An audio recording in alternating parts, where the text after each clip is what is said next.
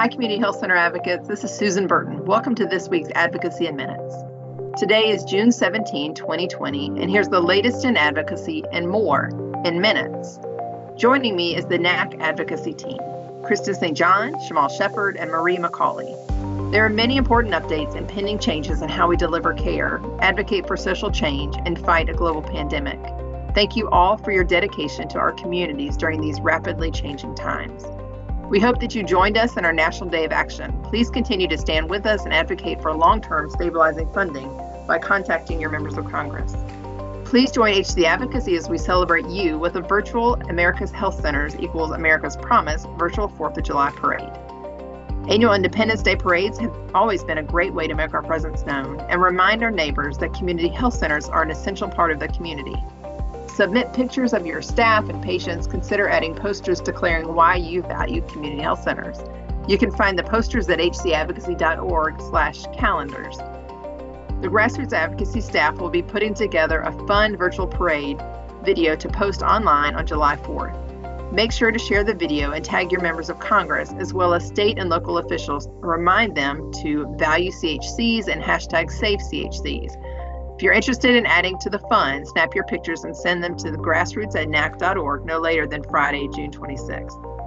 Health centers are at the core of so many communities and are celebrating Pride Month in creative and innovative ways. Shamal, what's happening this month with Pride Month?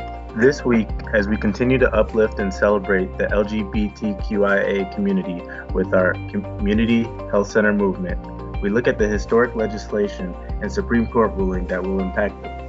HHS announced that it had finalized a rule that eliminates some of the non-discrimination protections in healthcare and coverage.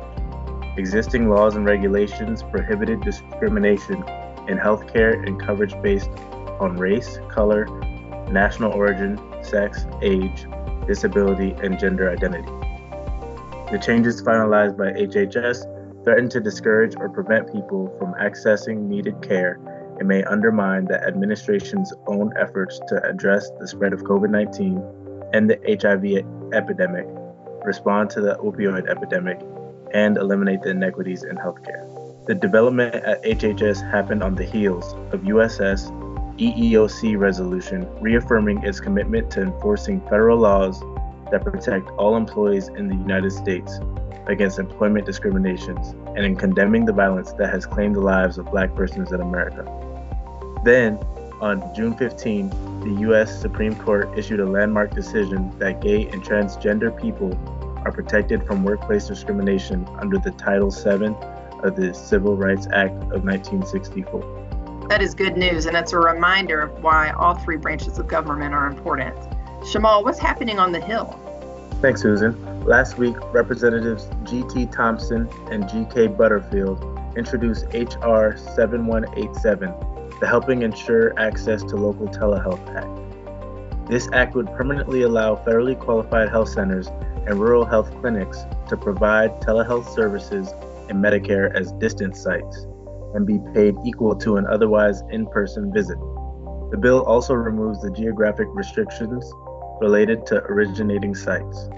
Also, on Monday, a group of bipartisan senators, led by Senators Brian Schatz and Roger Wicker, sent a letter to Majority Leader McConnell and Minority Leader Schumer requesting that the telehealth provisions in the COVID-19 legislation be made permanent, including the provisions specific to health centers. To see the letter and whether your senator signed on, visit the HC Advocacy COVID-19 page. Thank you, Shamal. Kristen, what's happening in the administration? On June 2nd, HHS quietly released an FAQ that defines the types of expenses that are considered attributable to coronavirus and therefore are an allowable use of provider relief fund funding. In addition to standard types of expenses, which would be supplies, equipment, training, and payroll, PRF funds may be used for rent or mortgage payments, lease payments on equipment, and, quote, acquiring additional resources, including facilities, equipment, supplies, healthcare practices, staffing, and technology to expand or preserve care delivery, end of quote. Allowable expenses must have incurred after January 1st, 2020, but there is currently no end date on such expenses. Thank you, Kristen. Marie, what is going on in health centers now? This past Sunday, over 50 medical professionals, staff, and family from Providence Community Health Centers participated in Rhode Island's White Coats for Black Lives March. Also, please join us for our National Health Center Week 2020 planning webinar happening on Wednesday, June 24th at 3 p.m. Eastern. During this webinar, we will discuss this year's theme, best practices for sponsorship, and go over event ideas on how to create space to celebrate your work during National Health Center Week in the time of COVID-19. You can register to join us on the hcadvocacy.org calendar page. Thank you, Marie. What learning opportunities are there for health center staff?